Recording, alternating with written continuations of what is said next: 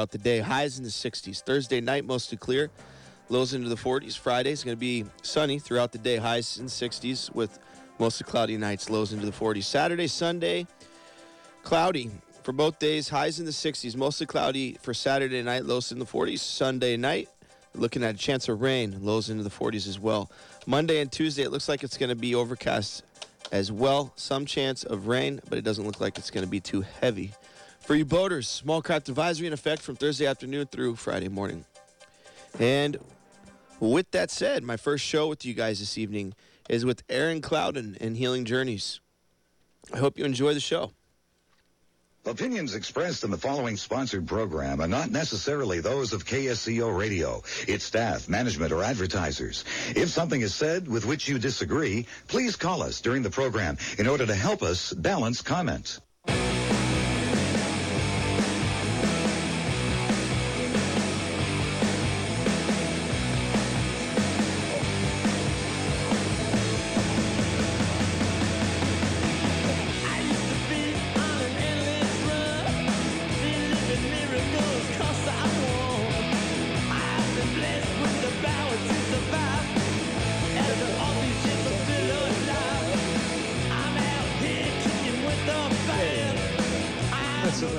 All right, moving on. Okay. Hello. I am Aaron Clouden. I am your host for Healing Journeys. And tonight I have Joanna Zaccaria. And I just said it wrong, huh? Zaccaria. Close enough. Joanna Zaccaria. And I went over this a bunch of times. It's ridiculous. She's a music therapist. Her website is coastalmt.com. That's coastalmt.com. And her phone number is 513-454-7274. So if you're looking for a music therapist, that's the one you want to get a hold of. So first and foremost, we're going to start out with, hello, Joanna. What is a music therapist and what inspired you to become one? Sure. Hello. Thanks for having me. Good to be here. So a music therapist, I'll start off. I'll give you the somewhat dry answer I tend to give most people. Oh, we want the exciting, glamorous answer. Give us the exciting glamour. The most important part to understand about a music therapist is that there's someone that's trained. So we're taking music and we're addressing non-musical goals. And that can look like a lot of different things depending on where you're working. So if I were working in a hospital, for instance, like I have before, I might be working, say, this is one cool thing that had happened before, actually. I was on the NICU with a really, really little baby, I think like 2 months old, and he was super stressed out, and we were trying to get him to fall asleep. And I was playing my guitar, and we were playing really slow, soothing, kind of just melodic-like patterns over and over. And you can see his heart rate on the monitor go down and down down until he just falls asleep. And it's like the most rewarding thing ever. You're like, oh, yes, mission accomplished. Like, it's so cool. And then for other folks, we may be working on regaining language skills or learning to read or write or count money or learn coping skills or handle our emotions or stressors a little bit better. So the cool part about music therapy is that it's super individualized. So whoever you are, I'm going to look at that, and whatever your goals are, we'll look at that together. And we'll create some strategies using music to make your goals a reality. And is that music played by you, or is it already pre-recorded, or do you teach them how to music, or all of the above? All of the above, yes. It kind of depends, again, on what your goals are. Okay. So for some people, for instance, I have a kiddo I used to work with, and I've done a few exercise and movement groups where I'll use specific sorts of music to elicit certain movements, or get people to move in a certain way and interact with each other in a certain way. You can kind of pick the right kind of recorded music to make that happen. And then if you're playing music, there's certain things within the structure of it that help you to get certain responses to help these people meet their goals. So music itself, what everyone always says when you're going through school for this, is that music is the organizer and the energizer. Because music itself has a structure, right? You have time signatures, you have keys, you have a distinct beginning and an end. You may have different sorts of like modulations and key changes as you go through and things like that. But the music itself has a set structure. So people will respond to that, and they need that sort of organization to be able to organize their own brains. Because what's cool about music is that it doesn't just work on one side of our brains, where language or something like that does. Music connects both sides of our brains, and that's what makes it such a powerful tool, especially when you're learning to regain language or something like that. Your whole brain's working together for the first time when you're involved in music therapy.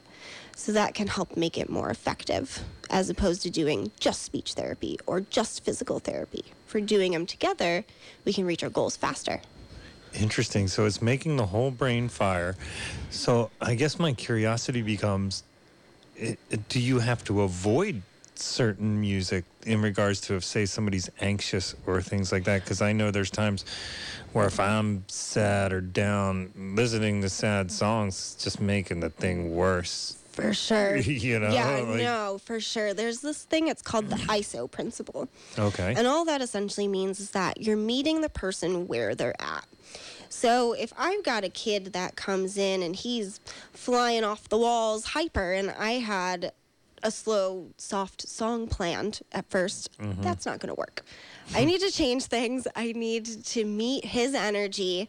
And then once you have that buy-in, it's all about gaining the trust and the buy-in. So once you have that, then you can start to slow things down or move things in different directions. But you ultimately have to meet them where they're at first. Otherwise, you're not even going to get their attention. So do you have to go through a bunch of talk therapy to get there first? Or? No, not necessarily. And that's especially true with, I've worked with a lot of kids on the spectrum specifically. Okay. You just kind of have to change the style of music you're playing. And that's something we learn throughout our education. You learn pretty much every single instrument and every single style of playing. Like, you have your primary instrument you get into school on, but then once you start school, like you hit the ground running. I actually got tendinitis my first year of school. We had to learn so many instruments. Yeah, it was wild. So wait a minute, how many instruments do you play? I was not expecting you to be Prince over there. So I'm most proficient. Flute is my main thing. That's what I got into school on. That's what I've been playing forever. Okay. Since like third grade, I've been playing the flute. And then your first year and throughout the years in school, you keep doing your primary instrument. You do voice, keyboard, percussion, guitar. Those are all the main things. And then you have other classes where you kind of dabble with everything else, like sight singing, sight reading, violin, brass instruments, woodwind instruments. You do like a week with everything. Yeah. One at a time, you kind of go through them just so you can be familiar with everything. Because again, everyone has unique needs, and you want to be able to be educated enough and knowledgeable enough to meet those unique needs of your client. Got it. Yeah.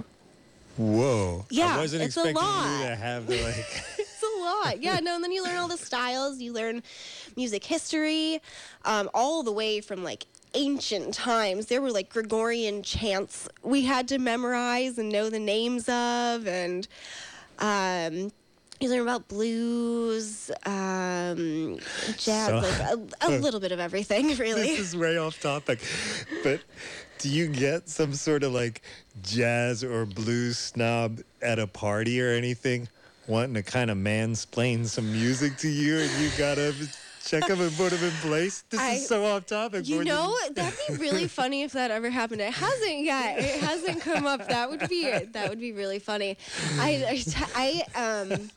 Everyone always Everyone always heckles me because I hate performing. I don't play music for other people. I do, and I'm competent as a music therapist, and I play my flute for myself when I need to relax, or my guitar and my keyboard when I need to relax or have a moment for myself. But I have never, ever enjoyed performing. I don't like it. It's not my thing. Whereas other music therapists definitely do. I have a really awesome coworker. Or colleague, not a coworker, sorry, a colleague from New York. He performs all the time. He's great. He's awesome. And that's what he loves to do. But for me, that's so never been my thing. So I don't tend to talk about it too much, because that's usually where people's minds go at first. Like, oh, well, you must love to go play shows and stuff and be out and about. And I do love live music, but mostly to watch. Okay. Have you ever had, I'm sure you must have had friends ask you to join a band or anything ever? I've done a little here and there. I've played flute with some friends for a couple of songs. I've been up on stage with them. I've recorded with them. And, it's kind of just like this. I was telling you coming in that I was so nervous. I get myself so worked up before I do things like this. And performing is the same way. But once I get on stage, I'm fine. Everything's fine. But yeah, it's just really never been my thing. That's not what makes me feel great, is performing. I can never, just come up with a song off the top of my head and go out to a bar and play at an open mic night or something like that. But hey, maybe that'd be a really great place to push myself towards or something. Step out of my comfort zone one day, that's the future Joanna as a performer secretly. Put on a wig and some glasses. No one will know it's you. Put a different stage name up there. Yeah, exactly. Just in case it's bad. Okay, so now that brings a question again. So I wasn't expecting this. Songwriting. Is songwriting part of music therapy? It is. It's a huge part of music therapy, and it's something I actually really enjoy doing with my clients. So, but one not of the personally? Yes. Okay. Yeah. Sorry. Moving on. Didn't mean to cut you off. No, it's fine. This actually hops in to my prison job when I worked there. Go. Yeah, here we go. It jumps right in, right? Awesome. So I worked when I first moved to California. I'm from New York. When I first moved out, I worked at Salinas Valley State Prison. Okay. And I had the opportunity. I did groups there. That was my main thing. And the way the groups worked is you had to have them all planned out. It was 12 weeks, and then we would have 2 weeks of break. So I would have to have a whole 12 weeks of group planned out ahead of time, and I would spend days working on these plans. And one of the groups I ended up having was called Poetry in Motion, because I had tons of guys that loved poetry and that were writing. Aww. So I was like, okay, well, let's do something with this. This is great. Yeah. They're creative. They're inspired. Let's take this a step further. I was also super fortunate that I had management that were music therapists. So it was easier for me to get the equipment that I needed.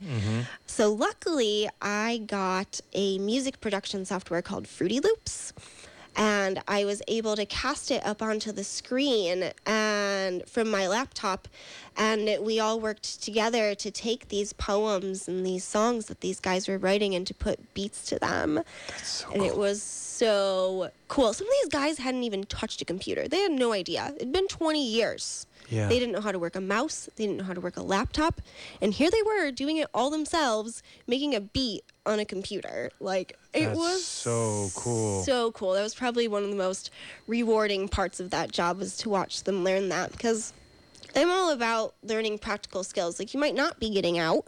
You might be a lifer. But even if you do, if you do get out, I wanted them to have something practical that they could go off of. I wanted them to know about the world as it was, and they need to know how to use a computer. So that was really, really cool to watch them learn all that. Was there any anxiousness on your part? I mean, you're not exactly the biggest girl going.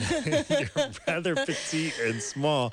And I'm thinking of you in a prison with, I'm going to imagine there was a fair amount of violent criminals where you were at. And you're just... Yeah, I was in a level 4. Were you worried ever? I was in level 4 mech security. There were times... Jeez. I never had a problem in any of my groups. I'll say that. Great. They respected me. I had a way of interacting with these guys that we just... it wasn't about them being a prisoner. It was about them working on their mental health and finding a way to survive in prison and dealing with whatever it was they were dealing with. Just because they were there doesn't necessarily mean that they were terrible people. Yeah. And no, I never had a problem. There were a few times where I definitely got nervous, but groups wouldn't happen unless we had at least 2 guards on hand.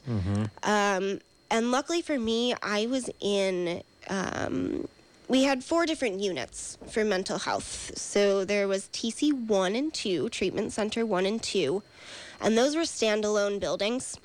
So I didn't have to worry about the tiers or anything like that. It felt a little bit safer. And then the other yards that I wasn't on as much, those had the tiers. C5 and 6 were our other yards. And those had the tiers. Those were a little bit more like what you would imagine in a typical prison setting.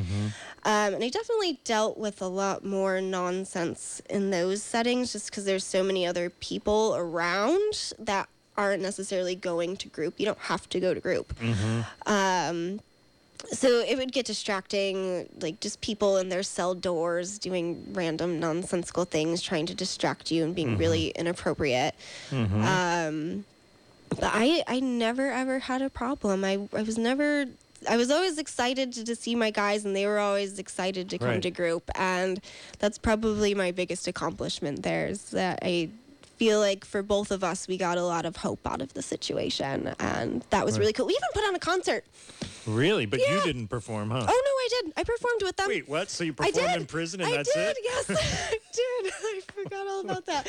What the heck's going on here? I'm so confused. Yeah, we had, so I had the guys, they showed their beats. Those guys showed off their beats. And we also had a guitar group. So we played, the guys performed the songs we were working on for their guitar group. Awesome. I did a duet with one guy. He played guitar. I played my flute. Nice. We had a drumming group. The drumming group performed as well. We had a couple guys just do some solo things on guitar. And it was really cool. Everyone came. All the other prisoners got to come too. We had it in the dining hall. Awesome. Administration came. Everyone came. And we got to have like cake afterwards and everything too. It was such a beautiful day. Like they made my guys, they made the flyers for it and everything. They were so excited and so invested in it. And they were nervous just like me to perform. Yeah. They had never done it before either. So I think the fact that we were all in this together really made a difference. You brought joy to like a dark place. Yeah, That's it was super cool. That job's definitely one of the highlights of my professional career. I had a really good time there. That's so cool. And so these guys have had, usually, even though they've committed a crimes, you met them as human beings, they have their own traumas throughout their lives, almost all of them, before becoming prisoners. Does that kind of come out?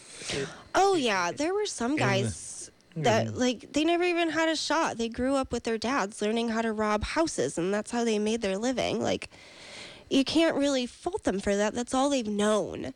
And that's what you come to learn with a lot of these folks, is that they never had a chance to learn how to live life any differently. All they've ever known is crime, and that's not necessarily their fault.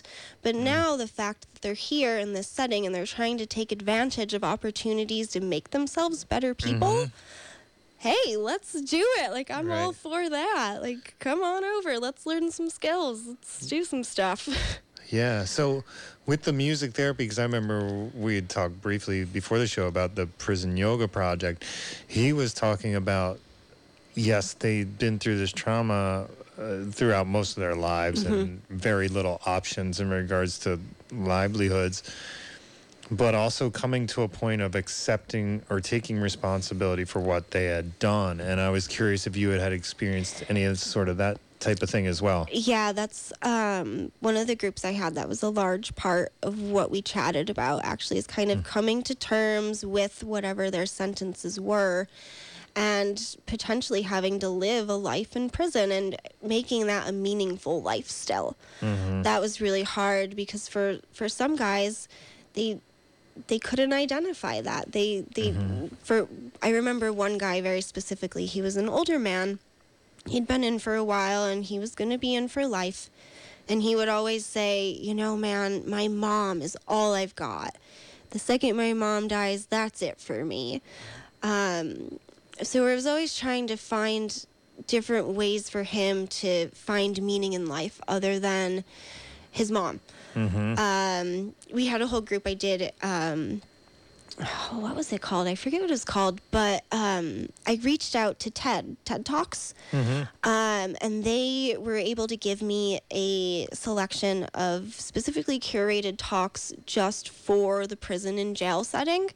So the guys would come in, we'd all watch a TED Talk, and then I'd have we'd have a chat about it, and then I would have all of these homework questions that were more reflective than anything else, and then the next week they'd come in, we'd chat about it. They weren't allowed to come to group if they didn't do their homework, if they didn't have their journal with them.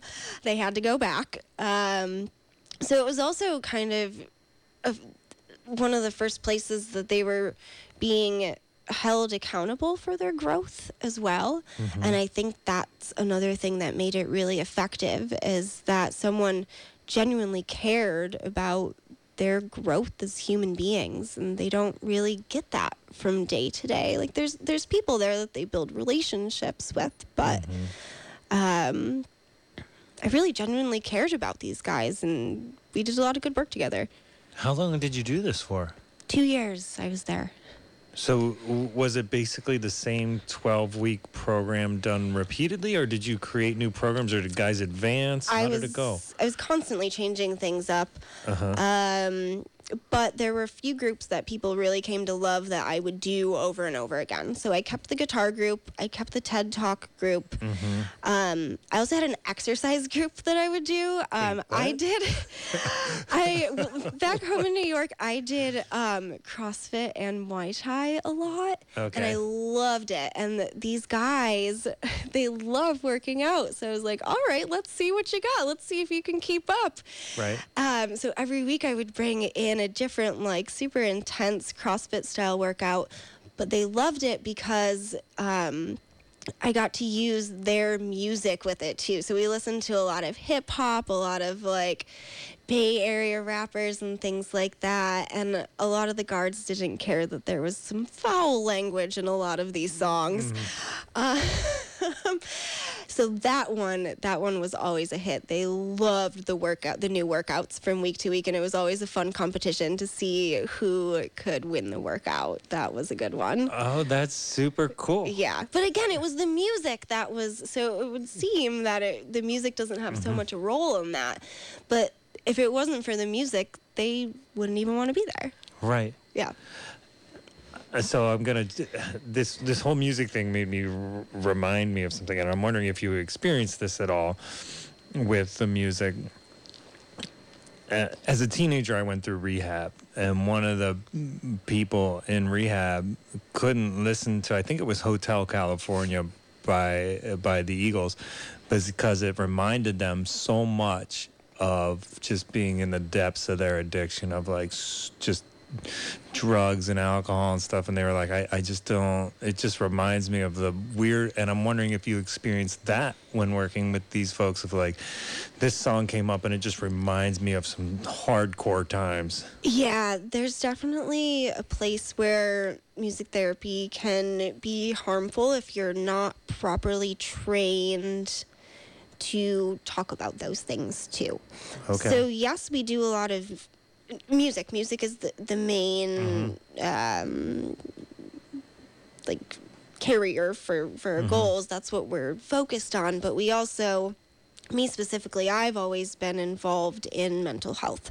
So I've also gotten trained in talk therapy and able to talk these things through. When we do songwriting, when we do lyric analysis, that's another thing that comes up a lot. We'll listen to a song, we'll look at the lyrics, and we'll analyze them and talk about all of these things that come up like it would in Hotel California. So it's okay to have those things come up, but if you're not confident or trained in how to deal with the things that are going to come up from using that song, you shouldn't even go there, because you're just going to do more harm than good, and that's not ethically okay. Well, what sort of triggers come up? It depends on the person.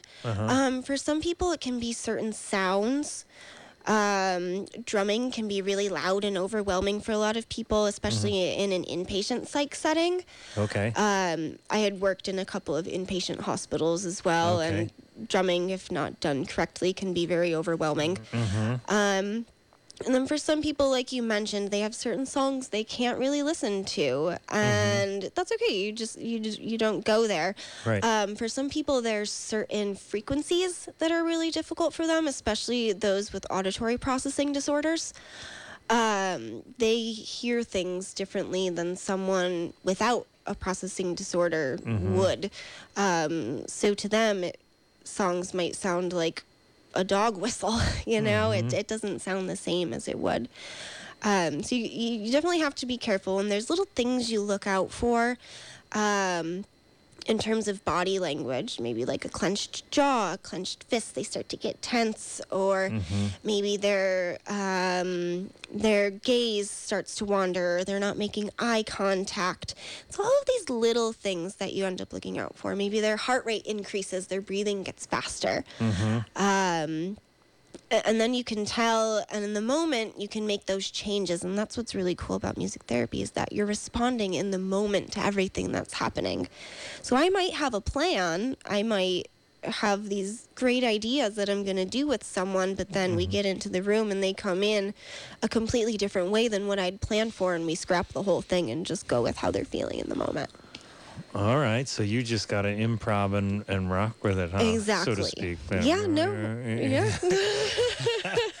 So it's funny you bring that up, because then I'm thinking about what it would be like to work with people who are elderly with dementia as well as people with autism. Have you experienced that, and what you do in those situations? Yeah, that's actually a lot of, in my private practice, that's a lot of the folks I work with, their children with autism, and that's what I've done a lot back home as well. That's a very popular population for services, and the elderly are too. Unfortunately, I don't have as much experience there. It's not as something I can as easily connect with. It's not really the right population for me. Okay. But the principles are all the same.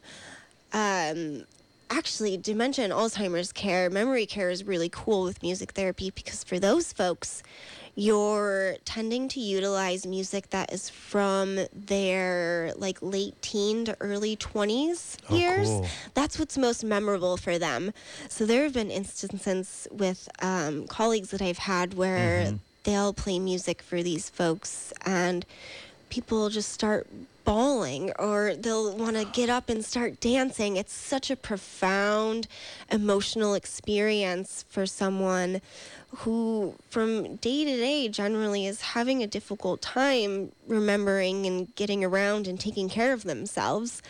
So to see them have such a strong reaction and memory is really, really cool. That's super cool. Have you heard of any stories with the elderly with dementia or anything, like being able to go play the piano again, because that's something they did when they were younger? Yeah. Yep. Yeah, that happens a lot, actually. It's super cool. Yep. Yeah, it's kind of, it's like riding a bike, kind of. That's what I was saying was such a cool part about music, because it's connecting your whole brain. So whatever's left there in that deep layer that you've got buried down beneath, it's not gone, and it just takes the right person and the right method to be able to kind of dig that out, right, and help you find your passion again. Yeah. And so with autism, I'm super curious about that one because I know there can be a lot of sensory overload. So I'm curious as to how you approach that. It depends on the person, but let me try to give you an example here. Yeah.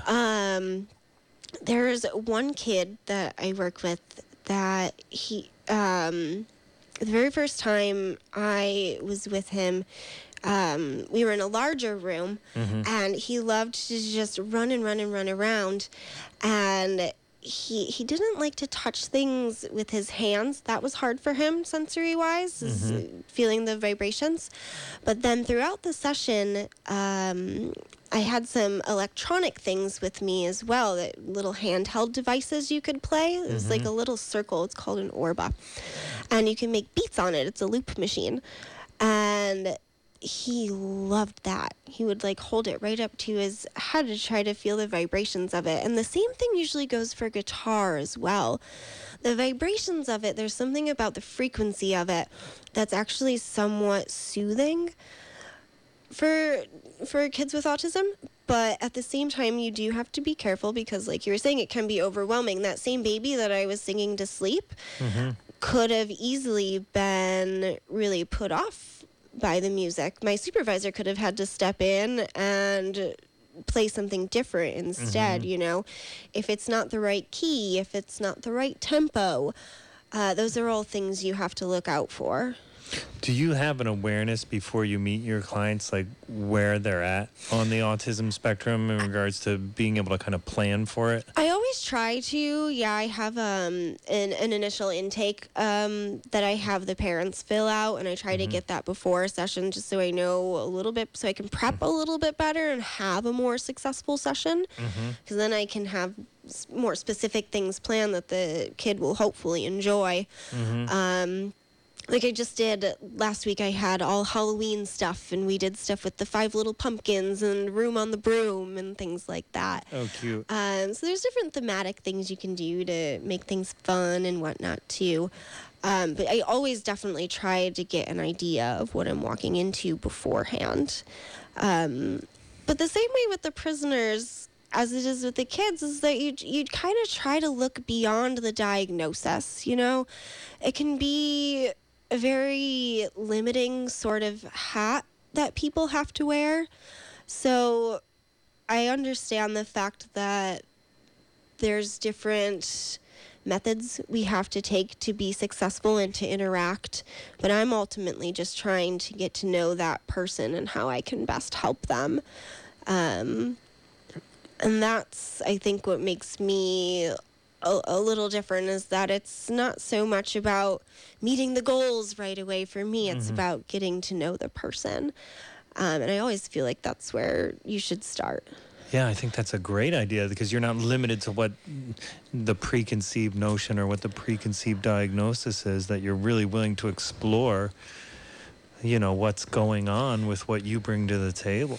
Right, exactly. And there's so much more to them than their diagnosis. And these kids, whether they can verbally say it or not, have a lot to bring to the table. So through all these different improvisational methods and having them explore instruments and get excited about music, you can really learn a lot about them and about yourself.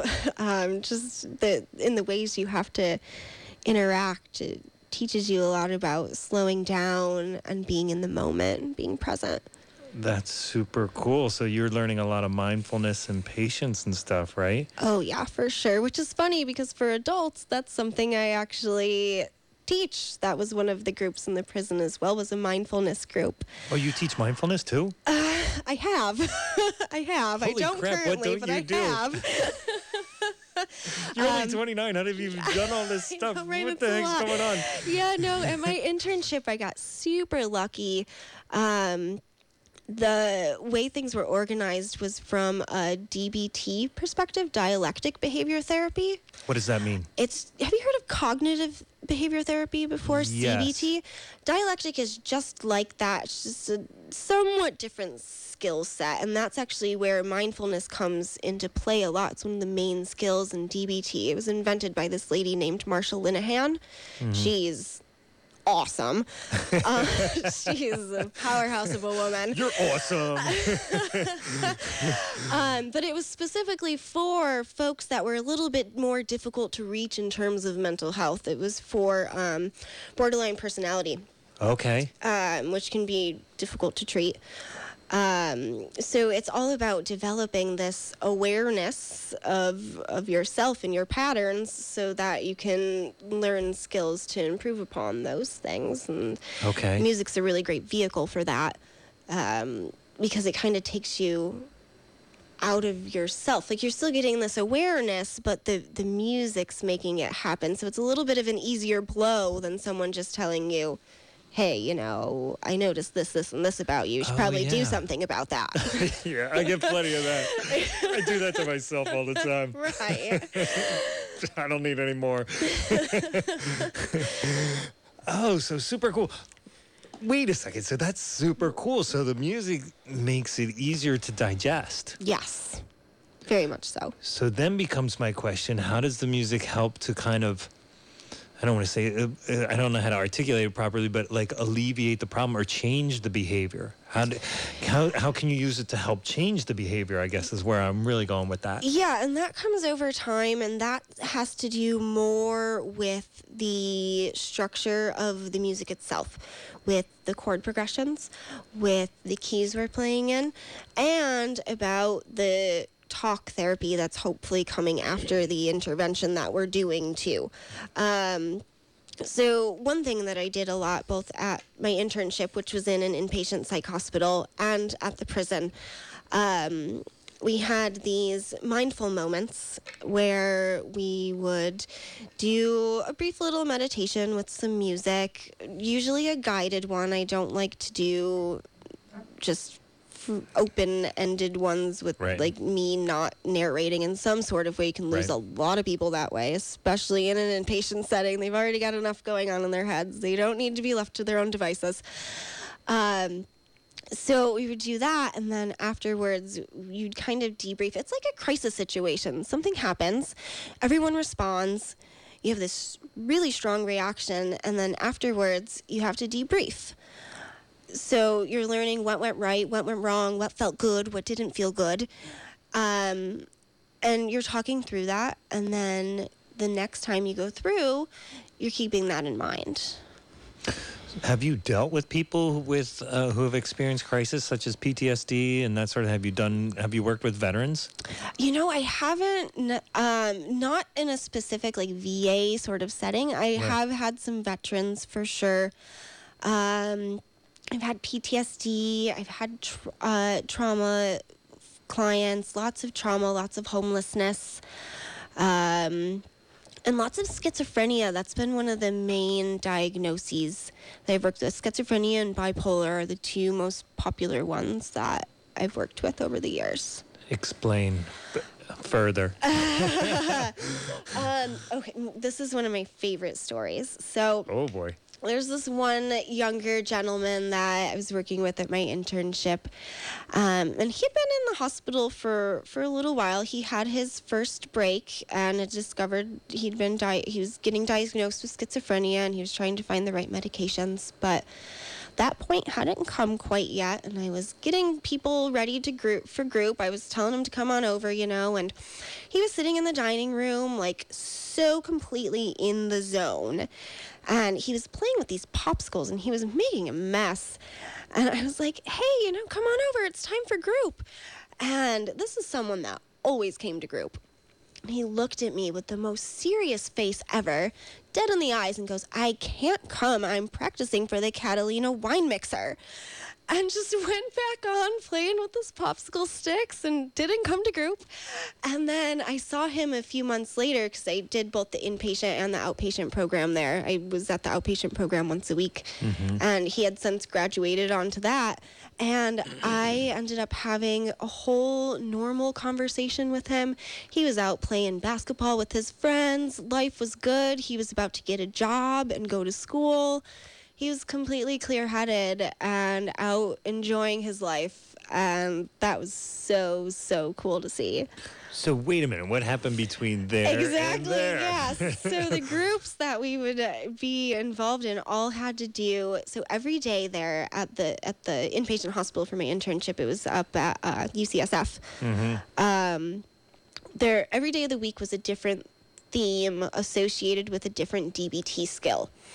So you had mindfulness and other things like that, different skills that you would learn. So by actually coming and participating in the groups like he did so valiantly every single day, he was able to really learn a lot about himself and the things he needed to do to keep himself healthy and in line with those goals that he had for himself. And that's a lot that comes up in my job now too. It's just getting people to realize that these are the goals you have and these are the choices that we have available to be able to reach those goals. So how do we get from A to B? And a lot of the times the music can help be a good vehicle for bringing that clarity. Interesting. I'm still trying to kind of grasp. It's hard to wrap your head around. Right. It's one of those things that a lot of people kind of like need to see, but you can't because it's all confidential. So. Ta-da! That makes it easier. I'd show you, but then I have to kill you. So sorry. So we do a lot of what you were talking about, though. Songwriting was a huge one. Okay. Movement to music was a big one that I liked to do a lot too. Okay. Because through the movements and the music, you're continuing to organize your brain better. So the more you're involved in those things, when you come into the inpatient hospital, your brain is so disorganized. You can't discern now from then. Some people don't even know what their names are, who they are. It can be really, really scary experience. You're seeing these people on the worst days of their lives. So to have these things that provide structure and organization and motivation like music does, a lot of people joke that, the fun music lady's here, which I hate, but that's a whole other story. Are you not the fun music lady? Yes, but when you say it like that, it kind of takes some of the validity away. But are we minimizing what you do when we say you're the fun music lady? The very serious music lady is here. Yes. No fun allowed at all. It's going to be very melancholy. There'll be no laughing and smiling with the music lady. Take her serious, damn it. That actually, sorry, I'm going to completely sidetrack now, though. That brings me to a whole other story as to why that's relevant. Let me finish this story quick. So that's what the music does. Take it provides your time. the You're structure. The best.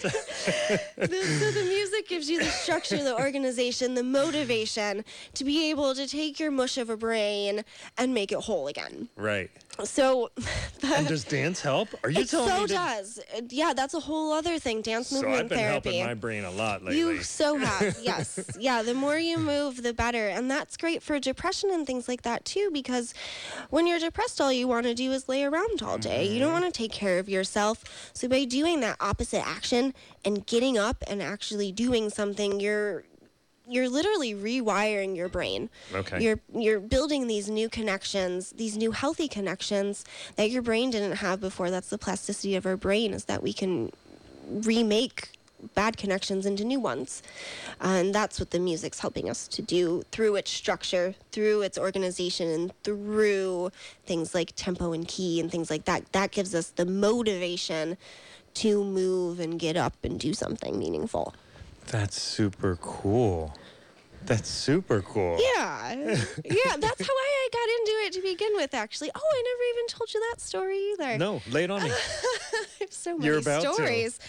The fun music lady's going to share another story. So I actually got really lucky getting into things. When I was younger, I watched CSI all the time, and I wanted to be a forensic pathologist. What the hell? Yeah, exactly. That's right. Well, that sounds like a lot of fun. Right. So I was super into that. But then when I was a freshman in high school. Mm-hmm. And I had a friend that was a senior who was looking into music therapy. Mm-hmm. And I had never heard of that before. I had always known music education. Obviously, I'd done music all this time, but I knew I didn't want to be a music teacher. I knew that, like, hands down, not for me. Mm-hmm. So he had shown me this, and I reached out to a couple local music therapists and got to shadow. And all throughout high school, I got to shadow, and they ended up giving me opportunities where I could, like, jump in and lead groups and kind of have a more hands-on learning experience with all of this. So I really knew that's what I wanted to do because I got to actually experience it, and I had so many great people along the way showing me the ropes. It was really awesome. I super lucked out finding the right job for me. Yeah. At a young age? Yeah. Are you kidding me? Oh, yeah. I got very, I'm 49. very I lucky. still don't know what I want to do. I'm serious.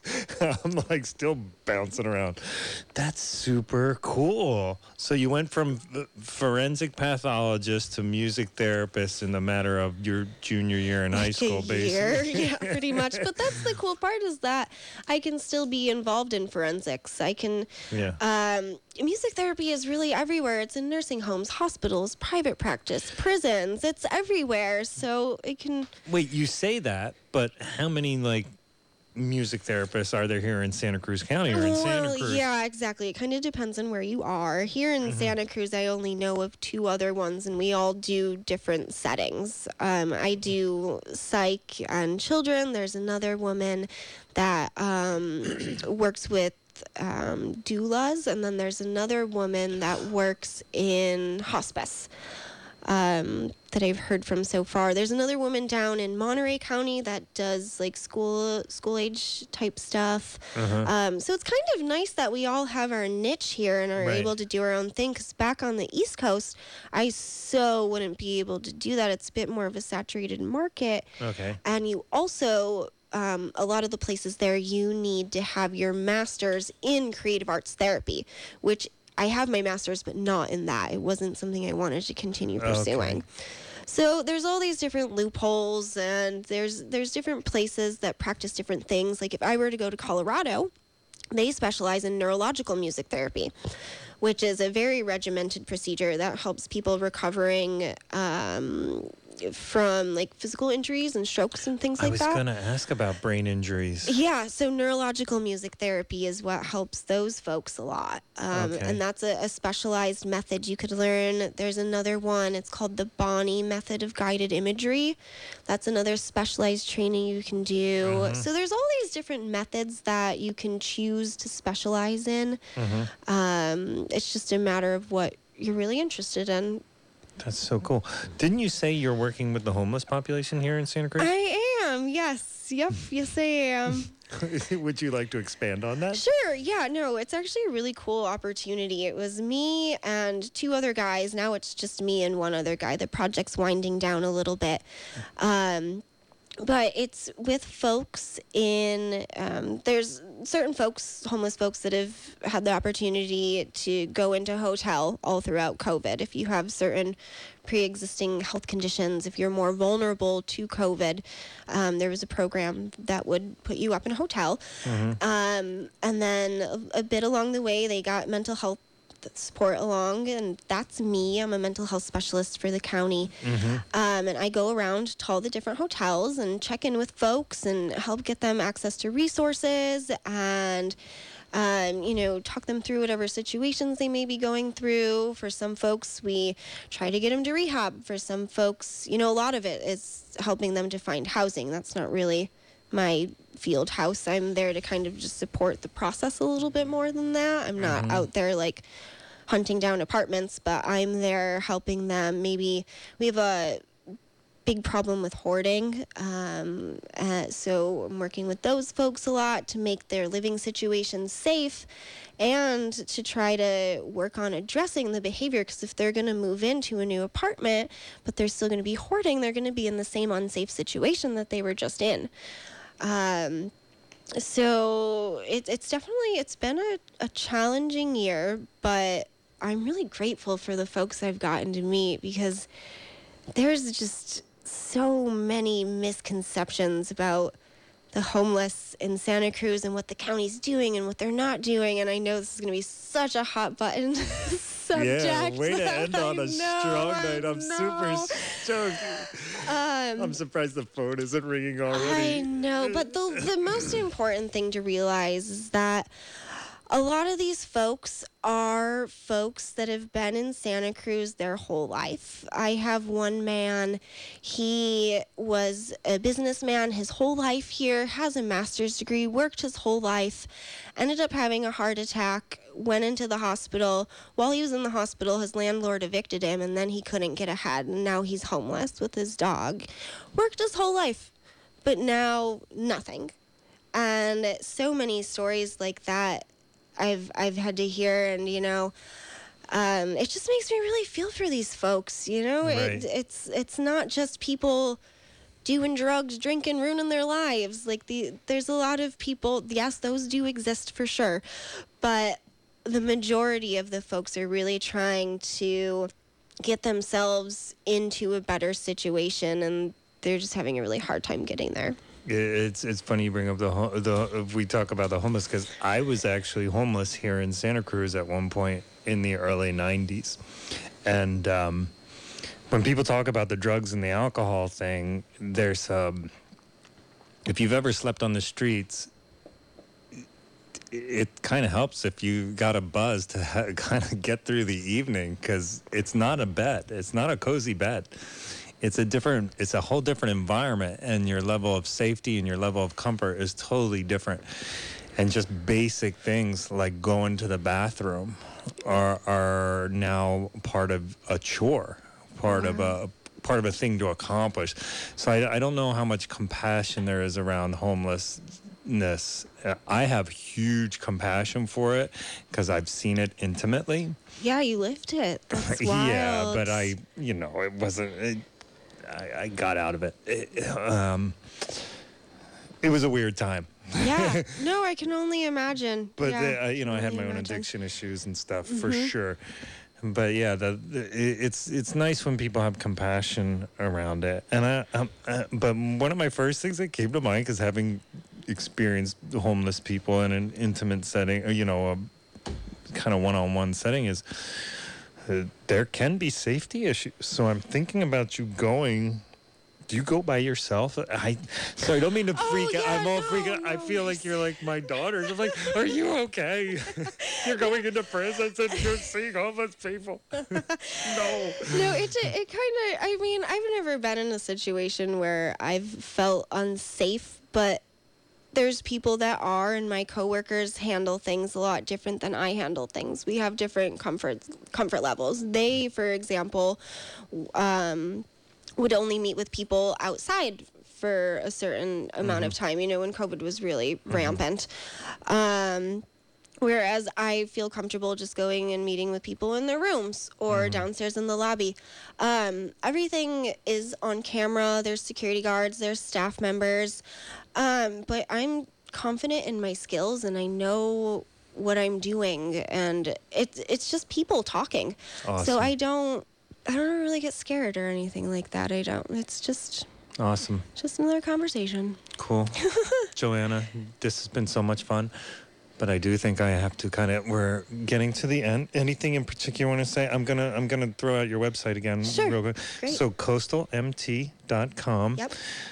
Phone number is 513-454-7274. She's a wonderful person. Great music therapist, right? You're an excellent music therapist with tons of music knowledge. So if you want your husband to be intimidated by how little he knows about blues and jazz, give her a call. It'll be my new goal area. Yeah. I would actually love to see that. That would be super cool. But no, she's a sweet person, and I'm not allowed to call you fun, right? Oh no fun here. Okay. No fun at all. Because we are not minimizing what she does. But please give her a call, and I'm gonna pronounce her last name Zaccaria, right? Zaccaria. There it is. Zaccaria. You Joanna got it. Zaccaria. Yep. Music therapist, 513-454-7274.